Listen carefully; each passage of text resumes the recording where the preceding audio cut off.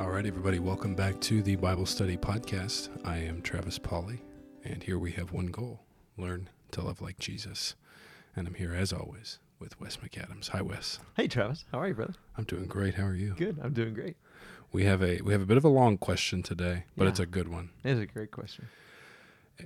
This goes like this. Hey, brother, a while ago, I listened to your podcast from October 14th, 2019 on what the word gospel means in the Bible. I wanted you to know that I thoroughly enjoyed that podcast and am planning to work through Scott McKnight's book that was mentioned. Over the past year or two, I've thought a lot about the role of the evangelist and what exactly Paul means to do the work of the evangelist in 2 Timothy 4, verse 5. It's interesting that the word form used there is only used three times in the New Testament, yet we build a lot of our congregational ministry in the churches of Christ around that role/office. I'm curious to know if you have an episode on the role of the evangelist specifically, or if you'd be interested in publishing one. I'd love to hear your thoughts.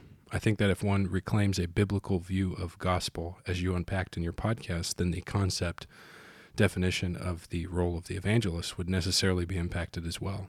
What is the role of the evangelist? How does preaching the gospel impact that role? If the gospel is more holistic than evangelizing the lost, how does that impact the role of the evangelist?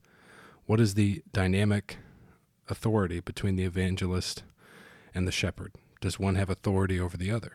Do they share authority? Does an evangelist travel, or is he located? Appreciate you and your podcast. Thanks, Jeff.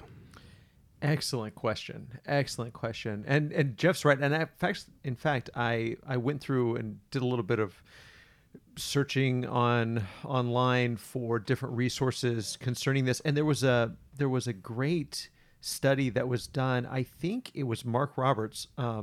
I'll link to it in the show notes, along with Scott McKnight's book, which is the King Jesus Gospel that Jeff referenced in his email. And then also I will link to the previous episode that he referenced as well. Yeah. But one of those resources is on, again, I think it's from Mark Roberts. And Mark went through and kind of unpacked this word evangelist and did a historical study of how the word has been used over time, and how even there was a time when it sort of fell out of use amongst Christians and people didn't really talk about evangelist or didn't think of that being a present role in the church. In fact, there was a while, apparently during the Reformation movement, according to this research, where they believed that the evangelist was part of the first century church, but not an ongoing role or not an ongoing office in the church presently. So they would look at that more like the prophets or the apostles. Right. We talked about that in a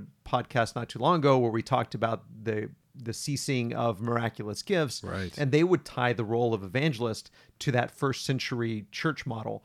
But over time, there has been a revival of the use of evangelist. In Churches of Christ, we tend to use the word evangelist in two ways. Sometimes we use it as a synonym for preacher, and we say that the preacher is the evangelist, or the minister is the evangelist, or a minister, the pulpit minister, the preaching minister is an evangelist. But we also tend to talk about evangelist or evangelism just in terms of personal work or personal Bible studies or studying with the lost. That's how I grew up hearing that word evangelist and thinking of it as someone who maybe went door to door, set out Bible studies, door knocked, and studied with lost people in order to teach them how to be saved. And Jeff is exactly right that as our definition of gospel becomes more robust, more holistic, as he said in his email, as our definition of gospel becomes more biblical and grounded in Scripture, then the word evangelist also has to become more robust and holistic. Now, some people may not realize why those two things go hand in hand. Why is gospel and evangelist tied together? Because in English, they're not related, right? Gospel doesn't sound like or have any relation to the word evangelist in English, or at least that we can tell on the surface. But in Greek, they're the same word, just different forms. The word gospel is euangelion, and then the word evangelist is euangelistes. So euangelion, gospel, and euangelistes, evangelist. So the word evangelist in English, you can see how it is a transliteration of the Greek word euangelistes. Right. And so they just took the Greek word euangelistes and made an English transliteration of that, evangelist. So euangelistes, evangelist. But with gospel, we took euangelion, good news, and we created a word gospel in its place. So gospel, we have to talk, if we're going to say what is an evangelist, what is a euangelistes, then we have to say what's an evangelist? We have to say, well, what's the gospel? Right. Because the gospel and evangelist are tied together. So what is the euangelion? What is the gospel? Again, we'll link to the podcast that you and I did 2 years ago, back in October of 2019. But we were just talking before we started recording that I don't really remember that episode. I know, and so it's crazy. I'll have to go back and listen to it as well. But just to kind of give a recap for everyone, I think that we did that episode shortly after I did a series of blog posts by the title, What is the Gospel? And I had read Scott McKnight's book, The King Jesus Gospel, which helped me to realize that we really reduced the gospel to a point that it doesn't really reflect what the New Testament means when it uses the word euangelion, good news. Right. When we talk about the gospel, often we reduce it to just the quote-unquote death, burial, and resurrection of Jesus, 1 Corinthians 15. But McKnight unpacks that 1 Corinthians 15 as a whole gives so much more depth and breadth to the idea of the gospel than just Jesus died, was buried, and rose. Right. And there's about 7 essential things in 1 Corinthians 15 that are essential to understanding the gospel. Christ died for our sins in accordance with the scriptures. That's 1. He was buried. 3, he was raised on the 3rd day in accordance with the scriptures. 4, in Adam we all die, but in Christ we will all be made alive. That Jesus is the first fruits of the coming resurrection, and at his coming those who belong to him will be raised. Number 5, at his coming he will deliver the kingdom to God the Father after destroying every rule and every authority and power. Let me just stop right there for a second.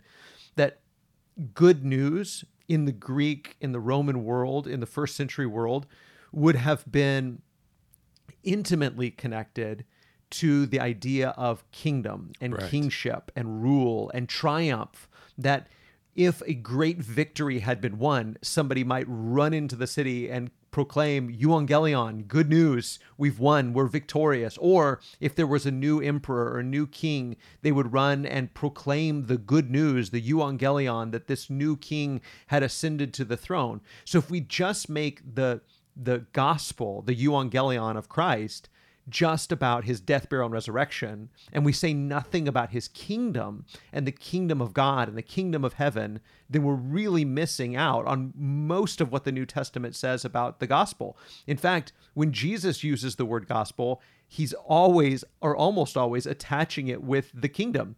So throughout the gospel accounts, Jesus goes about proclaiming the good news about the kingdom, the good news of the kingdom of heaven, and all of Jesus' parables. In fact, we did a whole series on the gospel parables, the kingdom parables of Jesus. He would proclaim the good news, the euangelion about the kingdom by saying the kingdom of heaven is like, the kingdom of God is like. Right. And so Paul says this is part of the core teaching about the gospel, that at the coming of Jesus, Jesus will deliver the kingdom to his Father after destroying every rule and every authority and every power.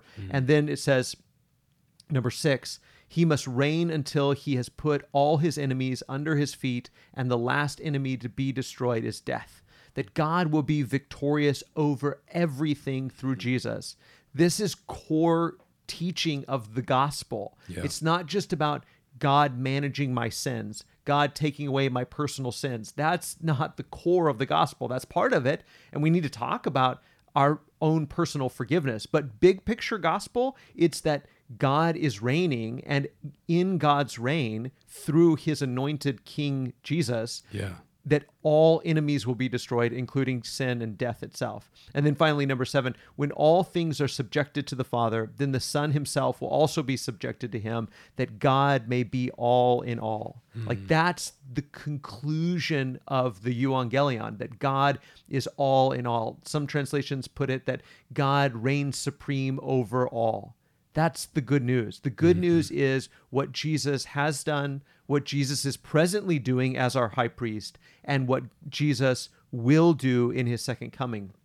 And so all of this is wrapped up in that simple little word, gospel. But we've so reduced gospel to just make it about my own personal sin and how do I go to heaven when I die. And it's like that's so reductionistic. Yeah. That's so little that it really doesn't reflect the breadth and the depth of this idea in the New Testament. So if I had to sum it up, I would sum up gospel with a sentence like this, and I know it's a sentence that's kind of run on, but bear with me.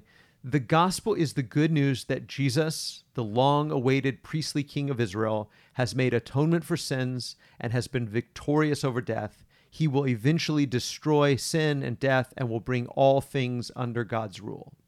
If I had to sum up the gospel in my own words, that's how I would sum it up. Jesus has dealt with death. He has been victorious, or rather dealt with sin through his atoning sacrifice, that he has been victorious over death, and he will eventually destroy sin and death and bring all things under God's rule. So however we sum up Evangelion, however we sum up gospel, it has to include these elements about Jesus' death, burial, and resurrection, yes, but also about the kingdom of God and the kingdom of heaven. So let's kind of pause right there and just any thoughts on that, Travis?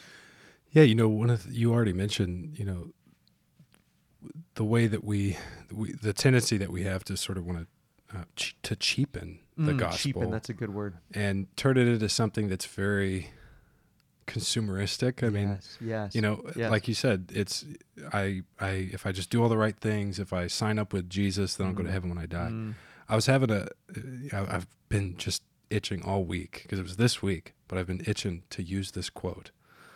I was talking to our high school minister here at McDermott Road, Marcus Stinson, and after our conversation, he texted me this quote that I've just been dying to use. And we were talking about the difference between, religion, the being religious and like that being the basis of your faith, the following the rules and signing up with Jesus, whatever it is.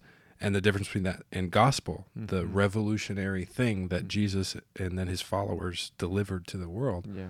And he said, Marcus sent me this. He said, religion is I obey, therefore I'm accepted, and gospel is I'm accepted, therefore I obey. And that's something you and I have talked about many times recently about, the motivation for following Jesus is his grace. Yes. It doesn't matter how bad you are, how bad you've been.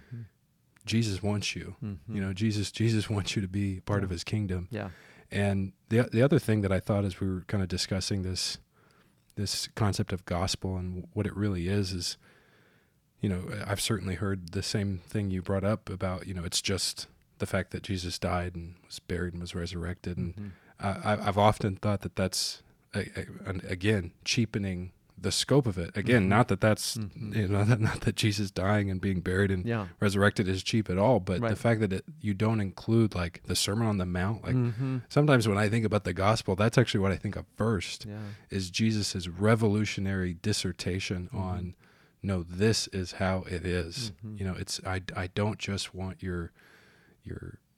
I don't just want your rote following of my commandments and things like that. I want your heart, and I want, and just throughout that entire Sermon on the Mount, it's as revolutionary now, even as somebody who's read it many times, like you read it again, something else will jump out at you, because it's so rich and it's, I think like most things that are revolutionary, they continue to be revolutionary. Yeah. There's no putting it in canon and it growing stale. I mean, it continues to challenge me. It continues to challenge all of us. And I think that is that is what keeps the gospel around today. That's what makes it still the good news today.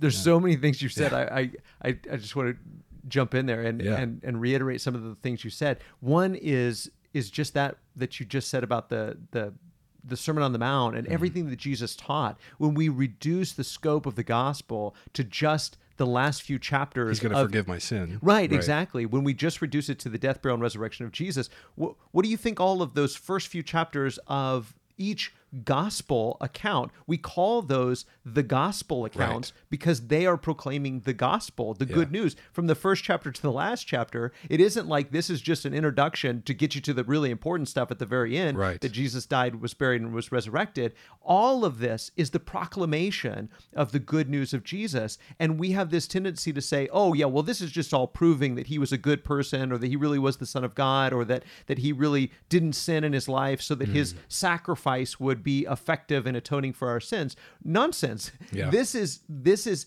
us being introduced to the new King of the universe. And we have to decide, based on everything that the gospel says about Jesus and his kingship and his kingdom, whether or not we want to be a part of his kingdom and his kingship and submit to his rule and his reign based on, as you said, what he has done. And and I love the way that you said that about religion versus the gospel. I think it's Tim Keller who always says that the gospel is not good advice, it's good news. It's not a set of instructions to say, here's what you do. It's a proclamation about what has been done. This is what Jesus has done. The key is, do you believe this? And that's, as you said, revolutionary, to use our word around here, radical. It is radical. Do you believe that the kingdom of God is present? Do you believe that God has already begun to break into this world? N.T. Wright always speaks about breaking into. The new creation is breaking into. Do you believe that the new creation, that the kingdom of God is breaking into the world like a small seed that's planted and going to grow into a great tree? Do you believe that the kingdom of God, like a little bit of yeast leaven hidden in the dough, is working its way through the whole lump? And are you willing to participate in and be a part of? And that's what it means to obey the gospel. It doesn't just mean get baptized so your sins can be forgiven. It means submit yourself to the kingship of Jesus. So if we're going to give people a definition of gospel, it has to include the kingship, the lordship of Jesus, and the kingdom of God, and what that means for the past, the present, and the future. All of this has to be wrapped up in our definition of gospel. Man, that's so good. Yeah, and I think in talking about this idea of evangelism, just as we've been talking here about gospel, like the importance of setting in your mind, it's really hitting me now, like of knowing what you're following, because how can you help anybody else if you're just asking people to sign up for a religion as an evangelist? It's like, well, that's, you might get a few people, you might touch a few people who are looking for something, but the sense that we get, the book of Acts about the apostles as they go out and they preach the gospel is,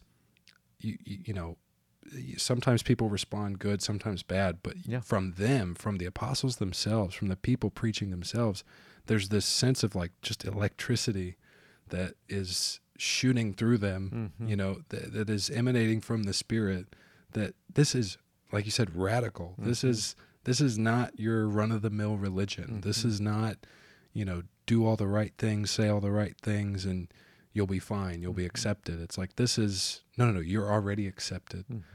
And God's got work for you to do. It's like, it's. Well, and to put it in terms that you brought up earlier, we're so consumeristic, and we've begun to present the gospel the way somebody tries to sell somebody a car, and we say, well, here's this great deal for you. It's only $9.99. Put your money down. Whatever it is. We are trying to sell them on something. The gospel, evangelism, is not about trying to sell people on something. It's about proclaiming something that's true. Like, the way news should work, we could argue about the way news does work, Right. but the way news should work is I'm not trying to sell you on an idea. Right. I'm not trying to get you to sign up to something. I'm trying to tell you this is what has happened. Now, is there a response to that? Absolutely, there's a response to that. There's an Right. appropriate response and an inappropriate response to that. And a non-response is a response. Absolutely. If the news is September 11th, the World Trade Center towers just came down, and you laugh, that's an inappropriate response Right. to what has happened. If someone proclaims Jesus is king of the cosmos, then what's the appropriate response to that? Humble submission and obedience. Right. That's the appropriate response to the gospel proclamation of what Jesus has done, what Jesus is doing, and what Jesus will do. It's not about, hey, here's these 5 steps, and let me get you to walk Right. through these 5 steps with me, and then you get a brand new car, and you get salvation. We're trying to sell people on something as if it's a product. This Yeah. isn't a product; it's a proclamation about what has been done in Jesus. So if that's what gospel is, then we'll talk in the next part about evangelist. So we want to take a quick break. Yeah. I just want to take a short break from our Bible study to tell you that if you are enjoying this discussion, you might also enjoy my book, Beyond the Verse. You can find the audio version of the book at radicallychristian.com/audible. That's radicallychristian.com/audible. And if you're not already an Audible subscriber, you can actually get my book for free when you sign up for a free trial. So go to radicallychristian.com/audible. Now back to the Bible study. Okay, so if that's what gospel is, if it is the good news about what Jesus has done, what Jesus is doing, and what Jesus will do, if that's what the gospel is, then what is an evangelist? So if that's euangelion, what is euangelistes? What does it mean to proclaim that? Well, that's what it means. It means Go out and tell about to be, yeah, exactly, to be a herald. Yeah. So again, as we said before, if the euangelion of Caesar is that Caesar has become king, there's this new emperor, there's this new king, go and tell the world that the good and benevolent Caesar has taken the throne, Right. then that's the person who heralds that news, who takes it into a city, because again, obviously they didn't have TV news, they didn't have newspapers. Right. It would take months, maybe even years, for news of a great victory or news of a new king to travel the world and to be proclaimed. And so it would be written, it'd be inscribed on stone, it would be proclaimed verbally. And so that's what the evangelists were doing. The apostles did the same. They went and proclaimed. Apostle means one who is sent. So their job Right. was to go out, to be sent out by Jesus to testify to his resurrection and to his kingship. An evangelist, similarly, is one who goes and heralds the good news. Yeah. A herald, a proclaimer of the good news, to make public proclamation about Jesus' victory, his triumph over sin and death.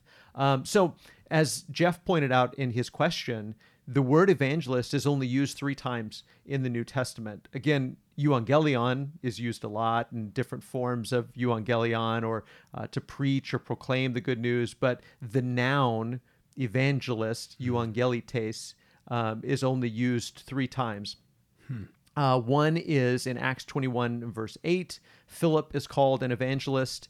If we go back to like Acts chapter 8, we see Philip proclaiming the good news in Samaria. He goes to the Samaritans and is proclaiming the good news. He proclaims the good news to an Ethiopian man. Right, he shows up at the on the road. Right, exactly. So he proclaims that good news to the Ethiopian. And in all of those examples, Philip is being an evangelist to lost people, and he's traveling.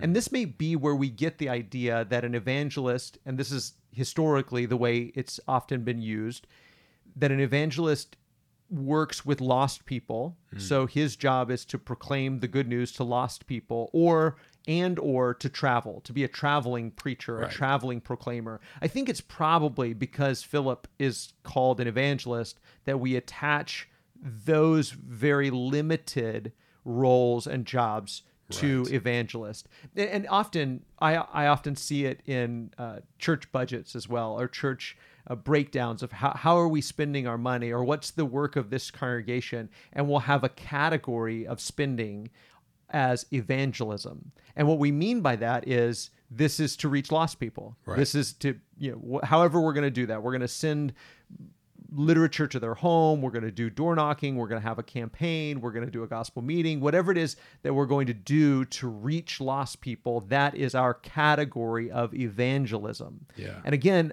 I see that. I understand that. And that's certainly a part of evangelism. But I don't think that evangelism or being an evangelist is limited to only proclaiming the good news to lost people. And I say that because of the other two uses of the word evangelist in the New Testament. The second one is in 2 Timothy chapter 4, verses 1 through 5, or I guess chronologically, this would be the third use of the word. But 2 Timothy chapter 4, verses 1 through 5, Paul tells Timothy to do the work of an evangelist. He says in verse 1, I charge you in the presence of God and of Christ Jesus, who is to judge the living and the dead, and by his appearing and his kingdom, preach the word.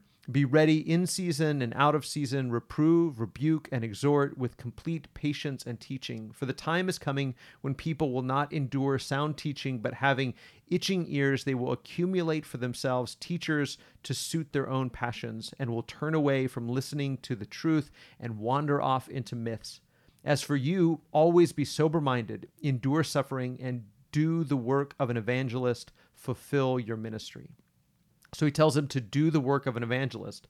Now, most of what Timothy is told in both 1 Timothy and 2 Timothy about his ministry, his work as an evangelist, is working with the church. It's working with saved people. It's working with Christians.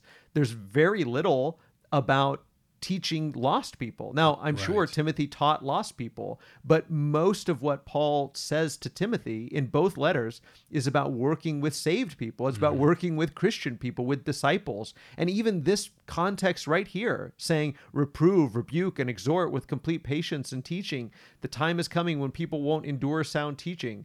I think he's talking about Christians not enduring sound teaching. There have always been people that are unbelievers that don't endure sound teaching. Right. Paul put up with that his entire ministry. He's talking about there's going to be time when Christians accumulate for themselves teachers to suit their own passions. And so when Paul talks about being an evangelist, he's not necessarily limiting that to work outside the church. He's also talking about work inside the church. And here, and in the other use of the word, which is in Ephesians 4 that we'll get to in a minute, in both cases that Paul uses the word evangelist, it seems that he is specifically talking about work inside the church. So it's kind of a misnomer when we categorize evangelism as being our work outside of the church and encouragement or edification as our work inside the church. Our work with all people should be evangelism, that we should be proclaiming the good news of what Jesus has done, what Jesus is doing, and what Jesus will do to everybody. Right. I need to be evangelized to. I need reminders. Wes, your behavior is not in keeping with the good news of Jesus. When I get out of line, he says that the work of an evangelist is to reprove, rebuke, and exhort with complete patience and teaching. That's the work of an evangelist. Reprove, rebuke, exhort with complete patience and teaching. It's about teaching with patience, but it's about reproving and rebuking sometimes.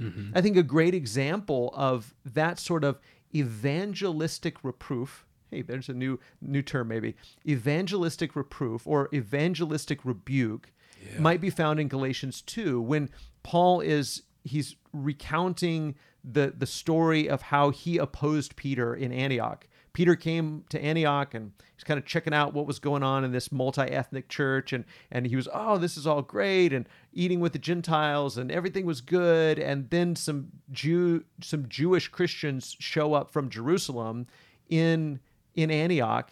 And all of a sudden, Peter is persuaded to not associate with his Gentile brothers and sisters, and he's not eating with them. And Paul says, here's what happened. He says, when Cephas, that's Peter, came to Antioch, I opposed him to his face because he stood condemned. For before certain men came from James, he was eating with the Gentiles. But when they came, he drew back and separated himself, fearing the circumcision party. And the rest of the Jews acted hypocritically along with him, so that even Barnabas was led astray by their hypocrisy. That part really breaks my heart, that Barnabas was led astray in that debacle. Anyway, verse 14, he says, but when I saw that their conduct was not in step with the truth of the gospel, when I saw that their conduct was not in step with the truth of the gospel, then I said to him, and then he rebukes him. So this is evangelistic rebuke, evangelistic reproof, saying this behavior is not in harmony with the good news of Jesus's reign. And that's what evangelists do. In addition to saying Jesus reigns, we also spell out, what does that mean? What are the implications? What are the applications of the reign of King Jesus? So again, we said, if the news reports the Twin Towers have fallen, what's the appropriate response as a hearer, as a listener of some news event? Something has transpired. Something has taken place.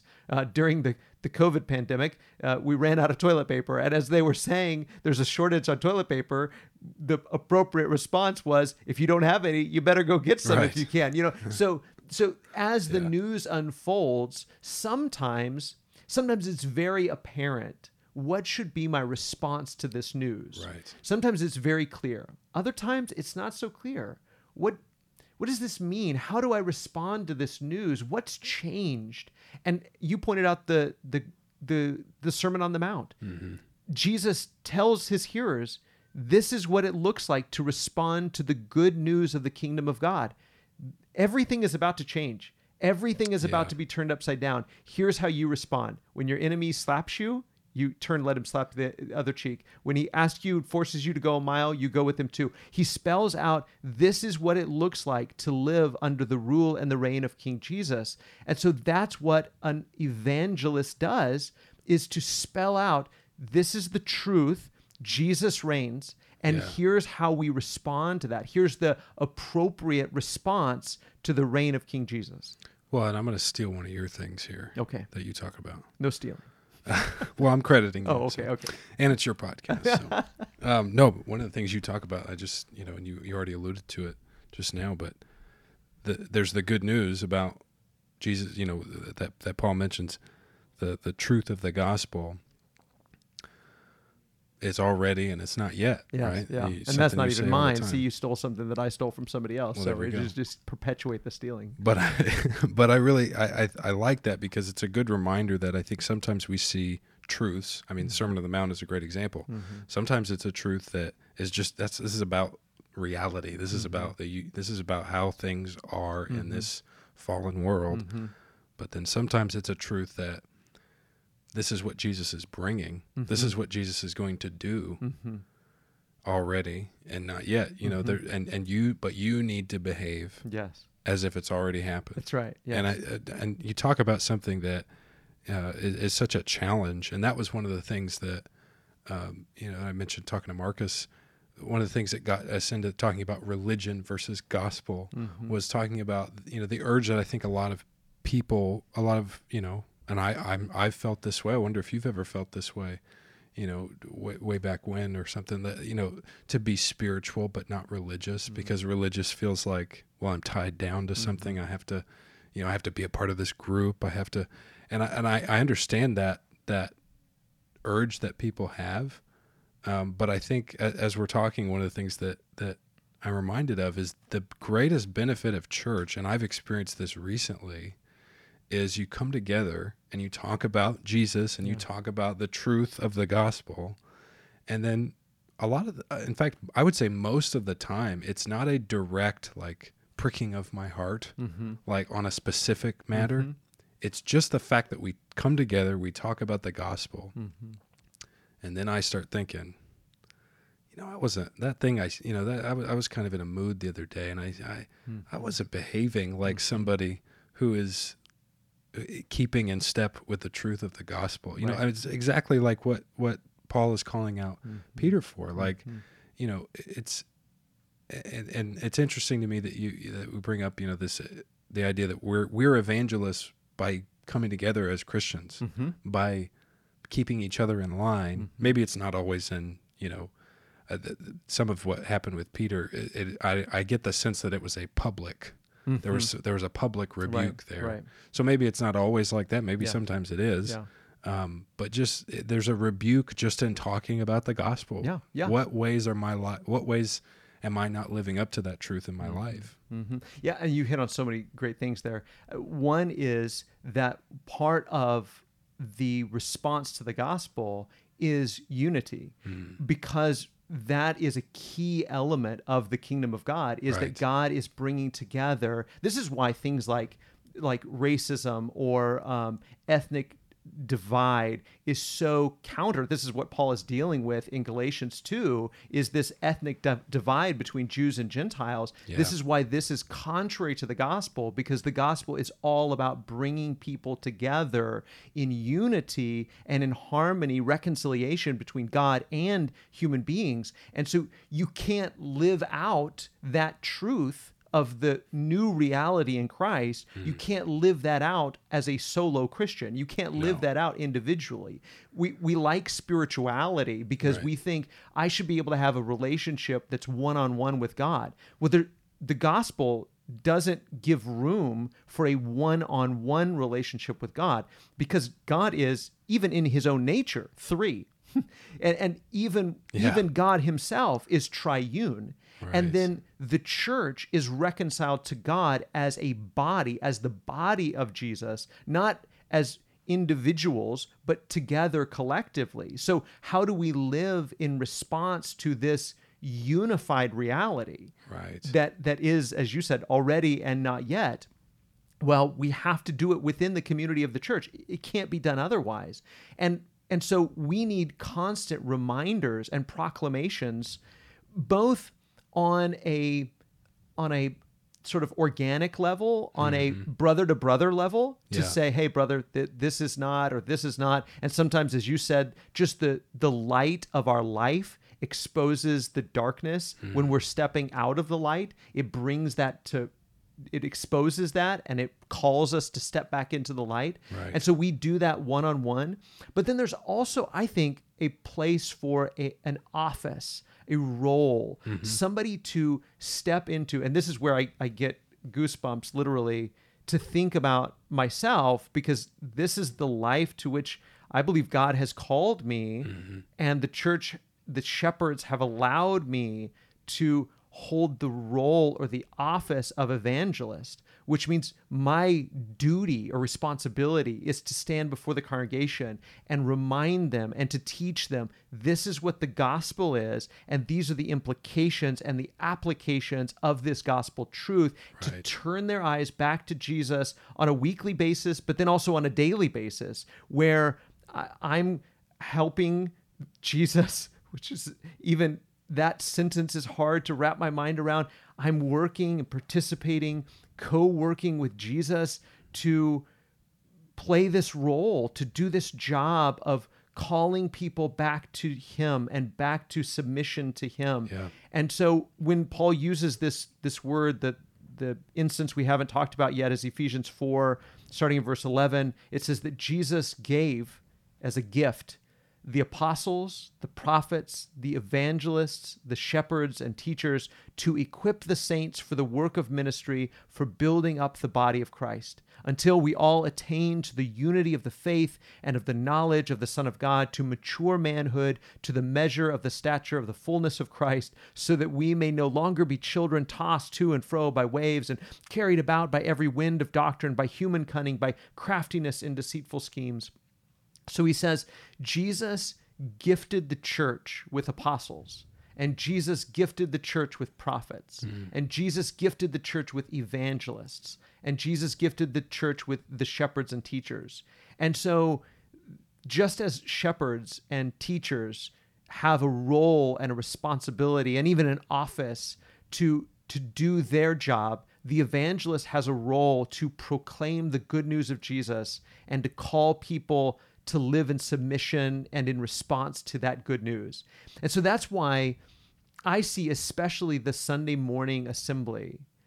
And again, nothing in these texts necessarily ties evangelist to what we do in the Sunday assembly. Right. So this is just Wes talking. Mm-hmm. Here's what I think. I think the Sunday assembly, when we're breaking the bread and sharing the cup, that this is the perfect opportunity for a public proclamation of the gospel. Yeah. And that's why it's very hard for me to, that's another reason I don't particularly like to preach topical sermons or to talk about current events or whatever, other than to tie what's going on in our world to the kingship and lordship of Jesus. But if it doesn't come back to Jesus' kingship, if it doesn't come back to here's what Jesus has done, what Jesus is doing, and what Jesus will do, then it's not really evangelion, gospel preaching. We call people, that's a gospel preacher. He's a gospel preacher. Whoa, whoa, whoa. Just because somebody's talking about living a good moral life and following the rules doesn't necessarily mean that they're proclaiming the good news of Jesus' reign.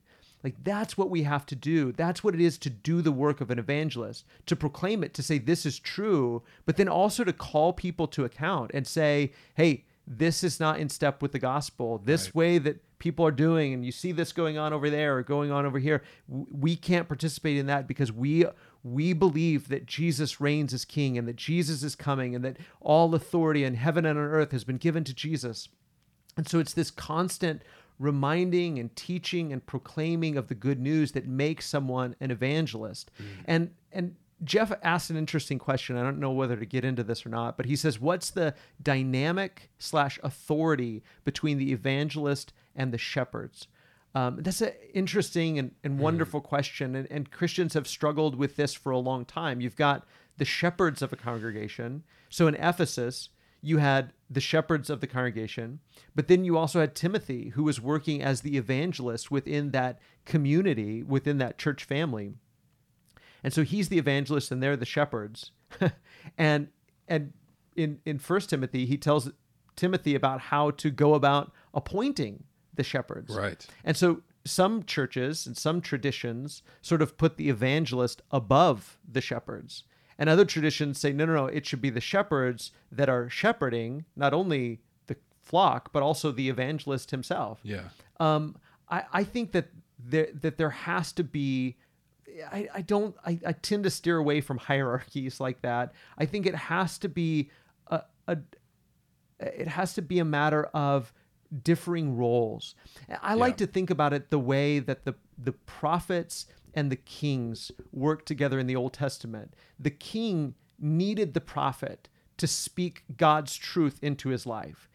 And then the king made decisions based on his own wisdom and insight, but also from the prophet saying, hey, here's what the word of the Lord says. Right. But the prophet wasn't the boss of the king. He wasn't in charge of the king. He had to submit to the king's rule and the king's authority. So the prophet wasn't the boss of the king. The king was, in a sense, the boss of the prophet, but the prophet still had a responsibility to speak truth to power and to say to the king, you're wrong and this needs to change. Nathan's a good example of being very strategic in how he told the king, you're the man, you've done wrong here. So I think that evangelists have a responsibility to speak the truth to the shepherds, to speak the gospel, the evangelion, the good news of Jesus to the shepherds. If Paul, who considered himself the least apostle, had the responsibility to do evangelistic rebuke to Peter, who was sort of the spokesperson of the apostles. The original. Right, exactly, the OG apostle.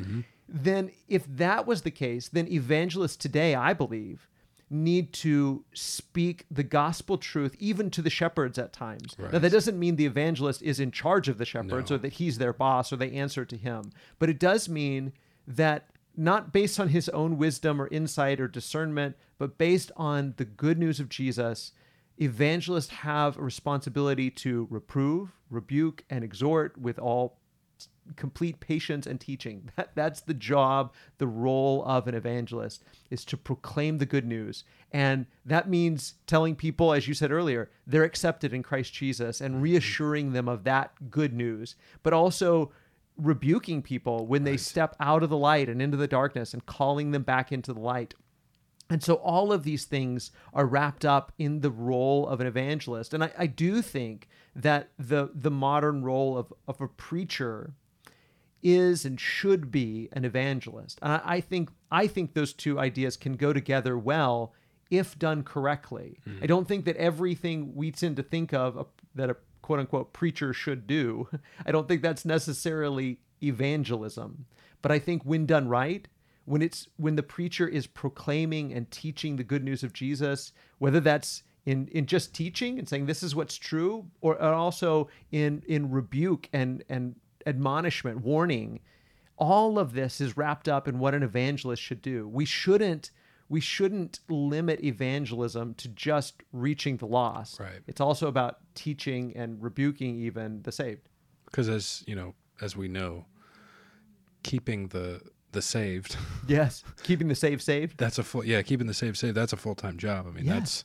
that's throughout this conversation, I keep thinking about the importance in that evangelistic idea of the light, just having the benefit of having a weekly or biweekly check-in with the light. Yes, yes. And that in and of itself, even outside of an actual rebuke that may happen, like you said, organically, the light being present is a rebuke to darkness in my life and in everybody's life. Yeah.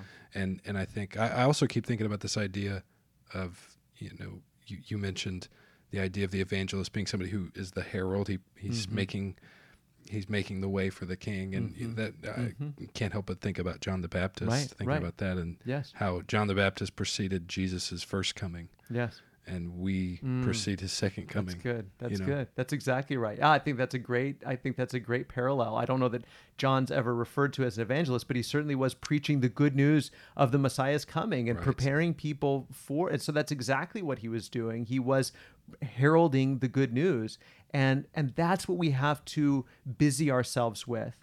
And so often in the church, preachers, ministers can get caught up in so many other things that are good works that might actually be better suited for the shepherds to be doing in shepherding the church, shepherding the flock. And the evangelist has to devote himself to teaching, to the proclamation of the good news. And it doesn't get any easier over time. We tend to think that, preach the gospel to the lost people, then they become saved, and then go find some more lost people. It's like, well, wait, hold on. As if that's a step-by-step process. Right, exactly. Yeah, as if they all come in at the same time and they're all at the same level. And then not only that, but as culture continues to shift and change, we have to find new ways to explain, even just language-wise. We have to explain the euangelion in English, and not only in English, but in 21st century English, and have to help people to understand, what does this mean? What does this mean? It's one thing to say this is true, but what does this mean? What does this mean for the world? What does this mean for the future? What does this mean? How does this pertain to the things I'm afraid of? The threats I see on the global horizon? What does this mean for these things? But then what does it mean for my life? What does it mean for my relationship with this person or my relationship with that person? Evangelists have to spend their entire waking lives devoting themselves to figuring out, how do I connect this great truth with where people are in their lives so that they see Jesus for who he is and the revolutionary life to which he's calling them. That is a full-time job. We don't just need one evangelist in some congregations. We need multiple evangelists in congregations who can see different aspects of the truth and also of people's lives to help connect those things. And then I'll say too, that I always say, as an evangelist, as one of the evangelists in this congregation, as one evangelist in the world, as somebody who gets up and proclaims the good news on Sunday morning, I have to go home and preach the gospel to myself every Sunday, especially on Sunday. I often say that it feels like the gospel chariot ran right over me when I'm done. And I'm exhausted and I'm discouraged. I'm questioning myself. And then I have to remind myself, it's not about you, Wes. It's not about you. It's never been about the evangelist It's been about the Evangelion. It's been about the gospel. It's been about Jesus. And when we make it about the evangelist, we're making it about the wrong person. And I have to remind myself of that I get home and I kick myself for every wrong thing I said and the wrong way I said it. And I stumbled over this, or I forgot this, or I mispronounced that. And I have to remind myself, it's not about you. It's about Jesus. And if Jesus has been proclaimed, then you've done evangelism. Thank you so much for being part of the Radically Christian Bible Study podcast today. We hope that you've enjoyed this episode. I want to give a special thanks to Travis Pauly and to our McDermott Road church family for making this podcast possible. As always, we love you, God loves you, and we hope that you have a wonderful day.